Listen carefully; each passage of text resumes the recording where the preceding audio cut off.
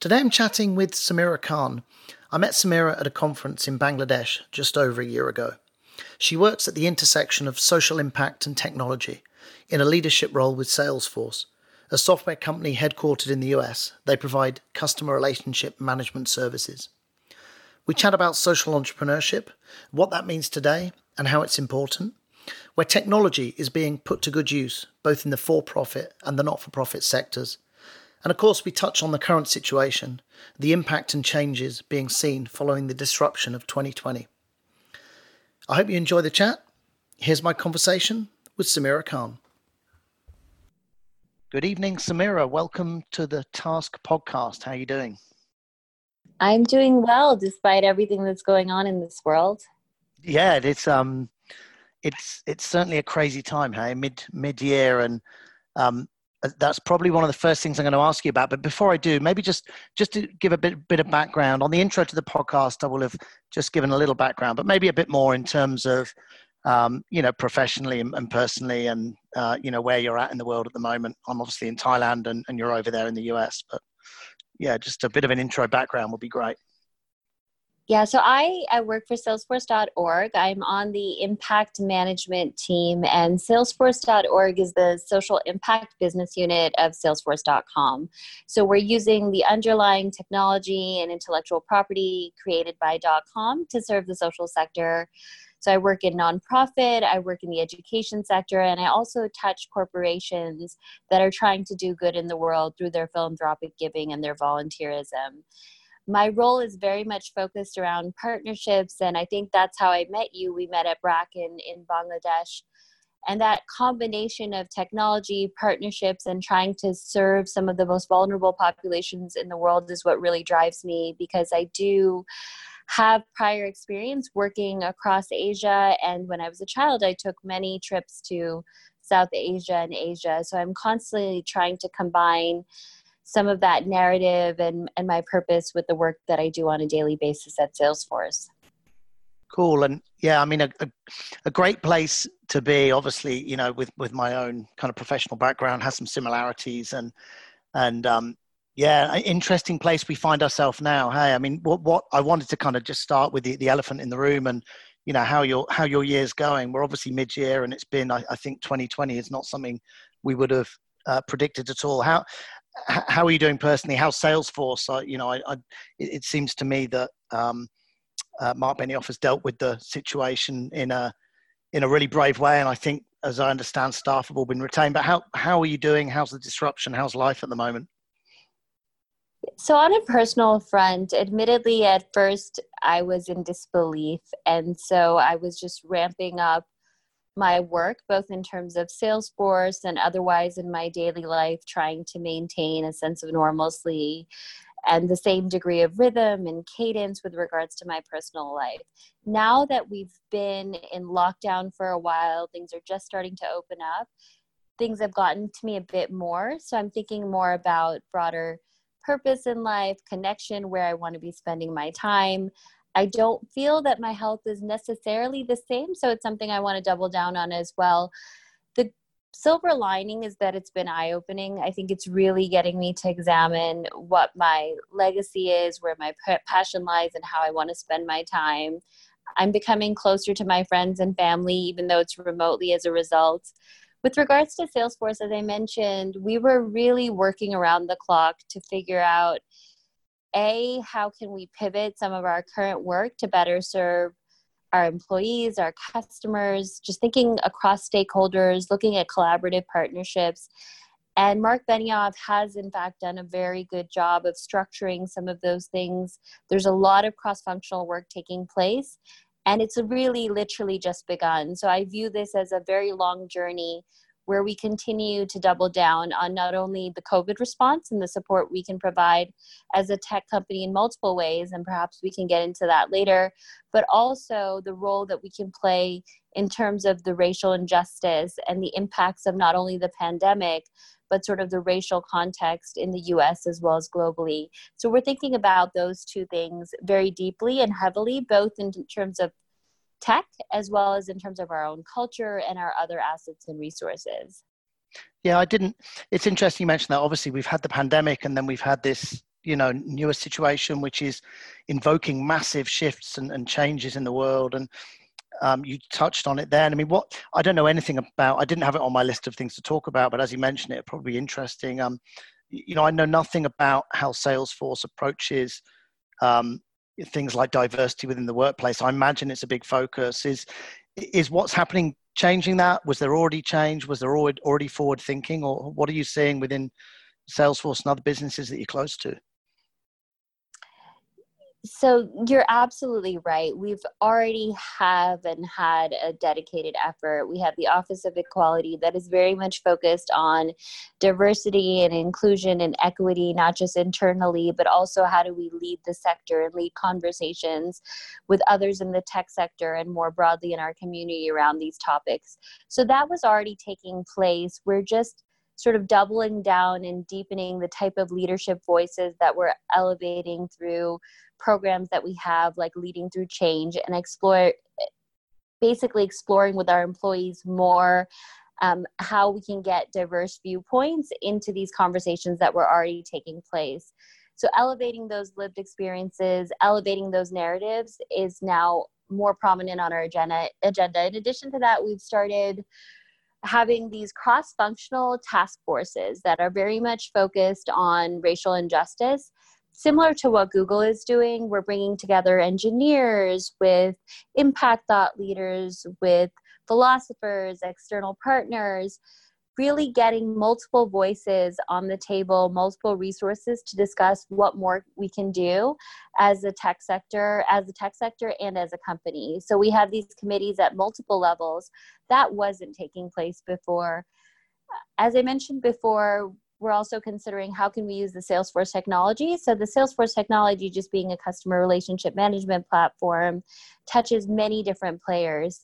And those who are using Salesforce are in turn touching others. So how do we use our voice and amplify our voice and our technology usage around this? I think the technology pathway to, let's say, diversity, inclusion, and equity is a longer one. As I mentioned, it's going to be a journey. But what's happening effective immediately is this sort of discussion and dialogue around internal culture change. So how can we get more women sort of a voice or seat at the table? How do we think about racial representation at the highest levels of the organization? I wouldn't say obviously that we have it all figured out and that we have specific tactics, but we do realize that there's this reset that needs to take place. At least that's how I termed it. This morning I was speaking at a conference and I called it the Equality Reset. And I think it's really much about that. And we've taken that very seriously. So what types of mindset and cultural shifts need to take place? How do we educate people and leadership differently? How do we empower them to educate themselves if the appetite exists? So we're really thinking about that, as well as what are the types of investments we can make that are tangible and immediate in terms of racial injustice, as well as the pandemic response, whether that be capital or technology and in-kind donations, or it be actual commitments to having a certain percentage of people represented in particular areas of the organization. As I mentioned, we haven't yet gotten there, so it is a journey, but it was exciting to read sort of another company in the tech sector, Google, and how seriously they've taken their commitments and actions. So I hope we can follow suit. That's awesome. And the fact that this has kind of ignited a new wave of collaboration, it sounded like, by what you're saying, which is so important, right? Because companies, I think people working in isolation is part of the problem. You can have great ideas and the right values and be moving forward, but I feel this kind of collaboration across not just the same sector, but other sectors to make change, throw a wider net of change is so important. Partnering, collaboration. Within your role, it seems to me, from looking at some of the stuff you've done, that's a big focus for you, is this kind of connection and collaboration of different teams, different organizations, different people of different backgrounds. Yeah, no, absolutely. And so just on that point, I recently joined the World Economic Forum COVID Response Alliance for Social Entrepreneurs.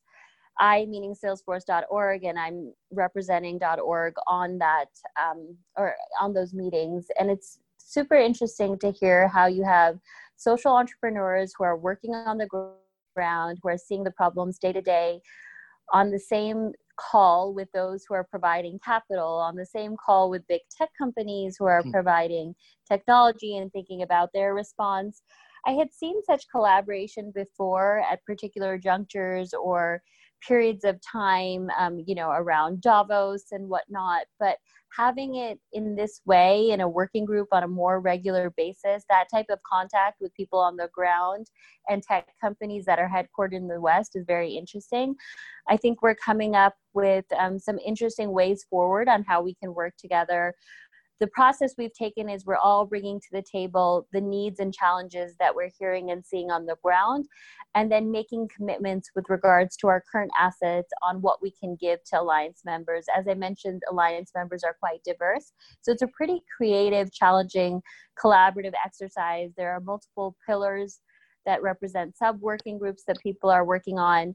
In terms of Salesforce, I've been able to take our pro bono program and our tech licenses program called Power of Us Hub that offers tech licenses at a discounted rate to nonprofits, and make that available to Alliance members, make our pro bono support available, as I mentioned, and just think about sort of more broadly, what types of dedicated partnerships can we bring to the table where we're combining non-financial assets, support in kind, with potentially financial assets and expertise. So I really want to be able to organize our culture and our people around specific cause areas or challenges that these social entrepreneurs are facing, as well as sort of citizens on the ground are facing. And I think this alliance provides a vehicle or a way to sort of pilot and test that in partnership with others. So there's a lot of great players at the table, tech and non-tech.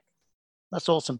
I'd love to just ask a word definition when you talk, for our listeners, and there's many terms out there: impact, non-profit, charity. There's all these things, SDGs, which we'll talk about in a minute. Social entrepreneur is not a new term, but I think it's used in different contexts. When you talk about social entrepreneurs, are you talking about individuals in the social space? And this is a bit of a leading comment because I want to ask you some other stuff about charity and business. But when you talk about social enterprise, social entrepreneurs, how do you define those businesses or those types of people? Because I think it's changed recently, or it may not have done for you. Just can you give me a kind of definition or an example of the types of people you're talking about in that kind of domain? Yeah, no, that's a great question. It's something that we talk about internally, and a question that I've been asked before. So I'm not surprised. I keep it broader. So in my mind, or the way we interpret it, it's both for-profit as well as nonprofit, and includes any hybrid organizations. So being for-profit or not-for-profit isn't necessarily a part of the definition, but there are these different types of social enterprises and social entrepreneurs. What they all have in common is a mission-led business that is focused on trying to solve a key social challenge or work in a particular social impact, let's say social sector cause area, whether that be water or education. So that mission focus and the prominence of the mission, especially with respect to profit, is the way that I think the definition is changing. So to some degrees, I view that the mission must trump sort of profit when business decisions are made, although that wasn't explicitly called out as a part of the definition previously. And to this sort of mission-led aspect, I would add having a for-profit component is important, or a business model, something that is market-driven. A market-driven solution, a market-driven service, a market-driven product is a very important part of the definition as well.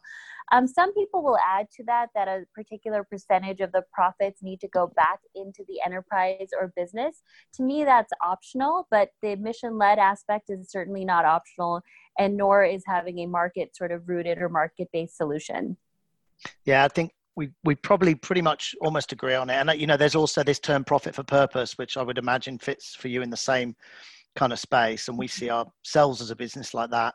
We have a mission to invoke change for good, that's what we're focused on, but we're not a charity. And I suppose the kind of segue question to that is, from your experience and having, worked around the world, and it looks like you did some relief work after the Nepal earthquake and stuff, or you're involved in some stuff there. You know, how do you see the role of charity changing, if at all, and the role of business changing and operating more like charities? Or do you see these kind of entities as, you know, intrinsically different and having different roles and just partnering? Certainly, I see there being blurring of the lines, and especially in the current context with COVID-19 and enhanced racial injustice and unrest, or at least unrest as a result of years of injustice, because I think there's a certain level of trust that has been broken with regards to the way things have been siloed or current institutions and business models. So certainly see corporations taking on a greater role with multiple stakeholders, whether it's their employees or their suppliers or, you know, other partners in their ecosystem, simply because they're going to have to in order to survive and thrive. And in addition, I think they feel an added sort of moral, or should feel an added moral responsibility or ethical responsibility towards society, given the amount of resources that they're able to mobilize. So I do see corporations as taking on a, you know, more social sector focused role. The World Economic Forum has previously referred to it as a quasi-government role. I wouldn't necessarily go so far as to say that, but certainly taking on more of this purpose-led and philanthropic work that has previously been associated with governments and charities. Likewise, I think governments have proven to be successful in some areas, which is mobilizing, you know, resources quickly toward particular social services or in situations, but they're required more and more, I think, to partner with the private sector, and that partnership will only grow. And I think that will dilute the sort of reliance we have on governments and the expectation that they are there to fill every and, you know, all social need that might exist among societies. So I think that reliance is less, that trust is less, and the bias certainly exists. So governments must work increasingly so in collaboration with others. I think with nonprofits and traditional nonprofits, not thinking about sort of social enterprises, which I view as separate, it's been pretty challenging for them during current times.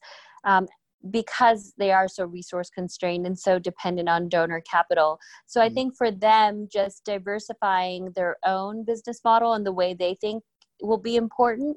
So what types of capital they will accept, how they think about loans, guarantees, that same diversification on the capital provider side. I know Shell Foundation, for example, is a foundation, but is sort of has corporate ties, and they provide loans and guarantees in specific topics and in specific sort of emerging markets. There are a number of accelerators and funds emerging that serve social enterprises. So there's a range of diversification of capital, and I think nonprofits will have to think about how they tap into those capital sources.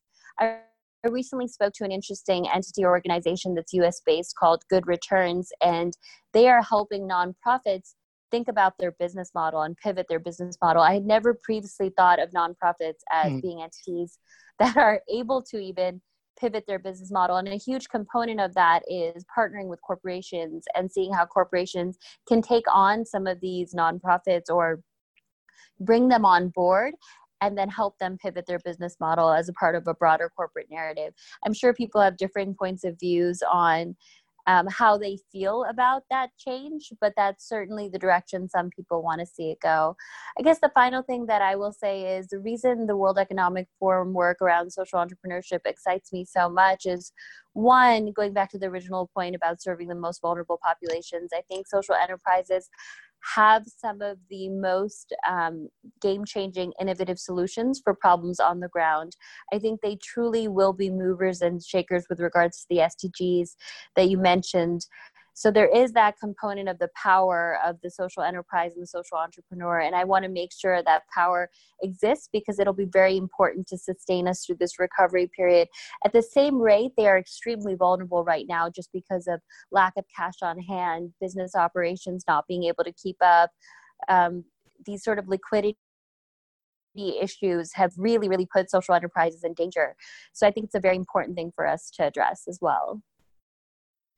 Yeah, I completely agree with you. I think the exciting thing about social enterprise is the business model. And I mean, you just mentioned, I wrote it down, Good Returns. I'll have to look at them. I mean, when you start using terms like pivoting the business model of a charity, that's an interesting concept. So I'll look at that afterwards. And, I think the fact that social enterprises typically will have a business model, and although it's always challenging in the sector, that tends to attract at least the proposition of funding from impact investors and other areas where it's, it's not just the donation story, it is some sort of return as well as the social return. So just leading on from that, I wanted to ask you, really, we've been seeing some really exciting stories during the virus or during COVID in terms of reinvented business models. As you know, we're doing some work in the food bank space, and we're coming across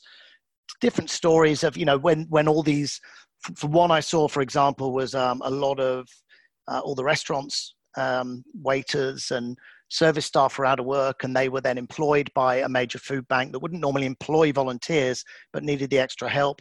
It was a kind of bespoke business model to deal with a crisis situation.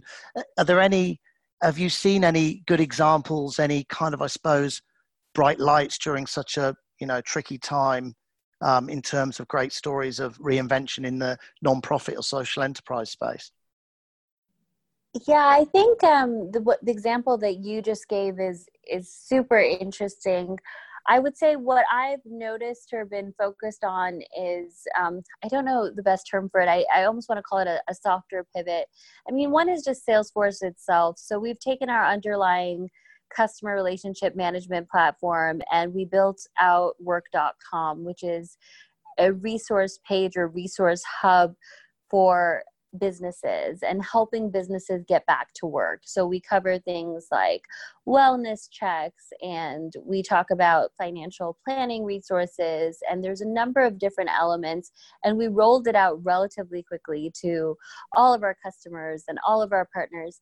In my personal life, I was surprised to see there were sort of students who were no longer college students from excellent universities who were no longer attending classes in person every day, who banded together and formed a mentorship network in short order. So they were providing homeschooling and distance learning via Zoom to elementary age and middle school age and high school age students. I mean, that was very interesting to me on multiple levels. Just personally, having a family, that was a resource. I began exploring it. You have these really interesting, capable students providing these Zoom tutoring lessons. And given that kids were no longer in school and I'm a working mom, I'm not available to sort of, homeschool my kids properly. I did look into it. So I thought that was really neat on multiple levels. It was students coming together, youth energy, really capable students. It was filling a market need that existed. It was filling a very relevant market need that was affecting my home life. And it was allowing these students to also make money on the side. Cool. Yeah, I would say that those are the main ones that come to mind right now, at least. Yeah, cool. I hope I didn't put you on the spot. I don't think I briefed you on that question. But I assumed you would have come across some examples, during the last few months. I said I wanted to talk about SDGs, broad subject, obviously. I know it's something that, you are focused on within your role currently, right? Or at least, what you see as a focus of the business. I mean, my experience with SDGs as a business, we are, we align to the SDGs. We're looking at providing, other businesses with the opportunity to use our tech to be more transparent and be able to report around what they're doing around SDGs. Where there are also a lot of other indicators. This for me, I've personally seen as can be problematic actually, and why we've just said, SDGs is what we're going to look at. How are you approaching this? Do you see SDGs as the future? Do you think, there will be kind of dropping off of other reporting mechanisms or bringing into under the same umbrella? And I say this also as a person who's still learning actually about the complexity of of this space from a reporting standpoint. But I see you mentioned SDGs already, and I know we've talked about it. Yeah. What do you see SDGs as the future? Do you see them incorporating other indicators? Where do you stand on that stuff?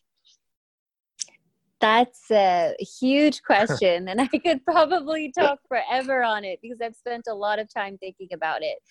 So pardon me if this is rather lengthy, but as you already know, the Sustainable Development Goals were originally written for government actors. So if you look at the actual indicators, although they cover a wide range of social challenges, they are, the indicators are written for government. So it's hard for businesses and social enterprises to act on them, to implement them, to measure progress against them. With that said, in recent years, there's been a lot of activity around how other standard setters map back to the SDGs and how they incorporate SDG thinking into these sort of guidelines and targets that they put out. So for example, I know that there have been efforts from the Global Reporting Initiative to think about how they map back to the SDGs. There is work being done by B Lab. It's called, I believe it's the B Lab Action Manager that is around the SDGs. There's an effort that looks at industry-related materiality and risks that are important to,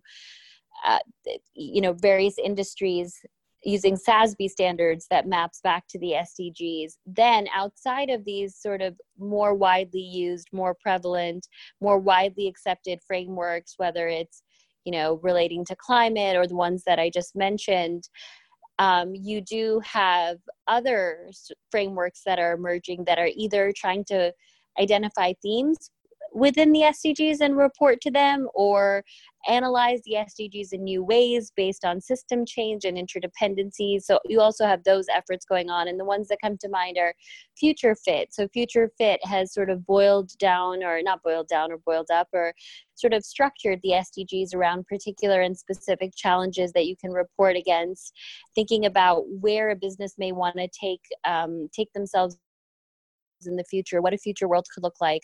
So they're using one methodology. You have the World Benchmarking Alliance, which is thinking about industry benchmarks, and they are really bringing together cross-sector players to come up with industry benchmarks, keeping the SDGs in mind. You have, I believe I think her name is, I can't know, Kate Rosworth, and you might have to check on this one. She has the donut model of economics, which is looking at how particular social sector related issues are bounded by other environmental SDGs, and you must work within the confines and constraints of the world.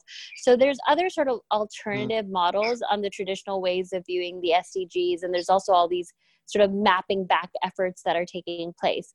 Finally, there's like True Cost, which has a methodology around revenue alignment, and taking a business and trying to figure out how a business's revenue generating activities align to the SDGs. So long story short is I think the SDGs are a great universal language. They're a great framework. I do not view them as just a marketing tool. I think, there are ways to use them to measure progress. I think those ways and the extent to which actors do it and the incentives they have to do it depend somewhat on their industry. Corporations obviously have different incentives, and they are trying to, present a socially responsible picture at some levels. And then sometimes they come together with other industry players and want to benchmark and whatnot. So that makes things more real, but you need to have the right structures, mechanisms, incentives in place to use the SDGs as true measurement, as being sort of true accountability mechanisms. And I think there's a lot of work that needs to be done within each sector and across sectors. Impact investors have been super forward-leaning recently. I do think the environmental space is further along. So if you look at environmental topics, they're much more tangible, especially when you're looking at private sector progress against some of those issues, if you're looking at climate change and whatnot. But social sector, it's a bit harder. I have also heard there are gaps in the SDGs around human rights and vulnerable populations, and just thinking about the equality and interdependencies. So there's probably still additional work to be done. I hope that long-winded answer helps. It does indeed. And we had I think at the beginning you said there was talk of more integration between GRI and SDG, and I which would be great. And I totally agree with you. They're not a marketing tool, and they often can come across as that. But I also think that's the benefit, because I think a lot of the other indicators, certainly the way they've been presented, is much more like spreadsheet models, and they're not exciting. And you need something exciting to engage the non-techie side of the audience. You then need the technical capability to back up what's being done to give validity to those SDGs within a business context. So, yeah, I think we agree. And I wrote a few notes then when you're talking. So there are areas I haven't heard of, indicators I haven't heard of, and again, also agree on the environmental space, which I think is further along and tends to be, more detailed in some of the ways they've reported in the past, because it's easier to go out and measure things like carbon reduction and than it is certain social impact metrics, which are much harder because they're people based. So yeah, no, thank you, and makes a lot of sense. Pretty much kind of coming to the end, and I think just to really, probably a kind of finalized question or an end question to the podcast, what do you see as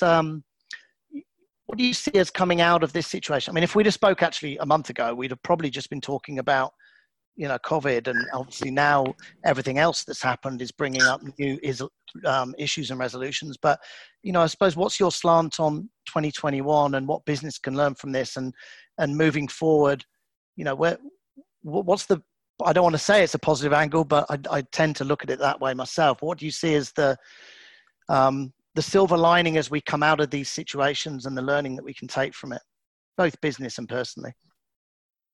Yeah, no, that's a wonderful question. And I misspoke earlier, so I just want to make one correction. It was Donut SDG Economics by Kate Raworth, not Rosworth. So going back to your question, professionally or in terms of corporations and private sector actors, I am optimistic. And last night I was reading this Harvard Business Review article on corporate social justice. I really do think that corporations will start to think seriously about corporate social justice. And what I mean by that is racial equality and how it plays out in not just the workplace, but in the societies and communities around them. So you will see an increase in investment on sort of racial injustice issues. You will see greater career pathway programs evolving. These sort of programs were already taking place amongst big corporations, but I think you will see more corporate actors coming together and doing more in the space. And it's not going to be a short-term fix. I do think it will be a model change, because there is a lot of activity and unrest and voice behind it. Maybe I'm being too optimistic. I have heard others say this is not going to change anything. This is all marketing. But I view it as being differently. Just like we've seen increasing corporate social innovation. And in the past sort of 12 to 13 years of my career, I've seen an evolution from, each sector working in a siloed way, nonprofits versus government versus corporations, to CSR, to now corporate social innovation. I similarly think corporate social justice will emerge. Personally, I think people will be a lot more appreciative and attuned to what they need, ironically, physically, and how much physical and interpersonal interaction they need. And I think they will pursue it and value it and bring a new energy to it. And it's a bit counterintuitive, because so many more people are using the internet and Zoom to keep themselves busy. But I think due to sort of the overload of that and the inability or lack of freedom and choice to meet people, it will make people much more appreciative of the interactions they have, and they will have higher quality interactions with people that they really want to be with. So that's me, but I think I am a little bit optimistic, and that's just my nature. Otherwise, I wouldn't be sort of in the social impact space. I think, well, I'm probably the same. I said that during the question because, I assumed you would be, and I am as well. But I don't think that's necessarily. It's certainly not a bad thing, and I think it's probably not wrong. And I definitely agree with you. And you mentioned actually at the beginning of the call, I think when right in the beginning you talked about, and correct me if I'm wrong, but you found that some of this time has brought you closer to family, although that's been on Zoom. And I think that's how you framed it. But, I've had similar personal, I suppose, growth experiences in terms of, I have a weekly call with my family overseas now who I haven't lived in the UK for 25 years. We've been doing we've done some Thai lessons for my sister's kids. And there's certain things that have come out of this, ironically, through technology, though. That is the irony that, you're kind of closer, but from a tech mechanism, which is, we all want to be kind of face to face. But So yeah, totally agree with you and makes sense. So is there anything else, anything I didn't ask that you'd like to talk about, or? No, I just really love that last point that you made, that it is ironically through the technology that you've become closer. I've also sort of been using technology in unique and new ways, and I'm no longer dismissive of the amount of sort of distance intimacy I've been able to achieve using technology. So no, this was very interesting, and thank you so much for taking the time and giving me an opportunity to connect. Yeah, thank you. And I really was looking forward to doing it. Obviously, we met kind of randomly at a conference. I think it was just over a year ago, and we've spoken mostly through WhatsApp text messaging since. So it's nice to catch up in or at least over voice. So yeah, really enjoyed it, and thanks for all your knowledge and sharing it, because I know our listeners will enjoy. So wonderful. You take care. Yeah, take care too. Have a good evening, and chat again soon, Samira. This is a podcast from Task. Task helps you create and measure impact. For more information, please visit task.io.